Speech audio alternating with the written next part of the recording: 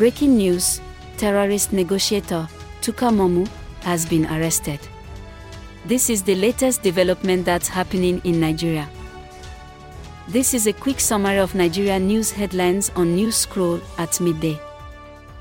I am Lola, and today is March 21, 2023. Here are top news headlines, filtered from multiple sources. The federal government of Nigeria has arraigned Tukur Mamu, the citizen arrested for negotiating on behalf of terrorists. Report by Daily Post. Number 2. INEC records 3 young Nigerians as legislators-elect. Report by Daily Post. Our final 3 headlines are as reported by Independent NG, The Will NG, and the Vanguard NG. Number 3. Sanwo-Olu's victory is a true reflection of the people's mandate, says election observers.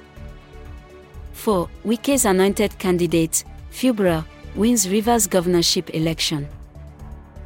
5. President Xi Jinping of China has, upon his arrival at the Kremlin in Moscow, met with Russian President Vladimir Putin.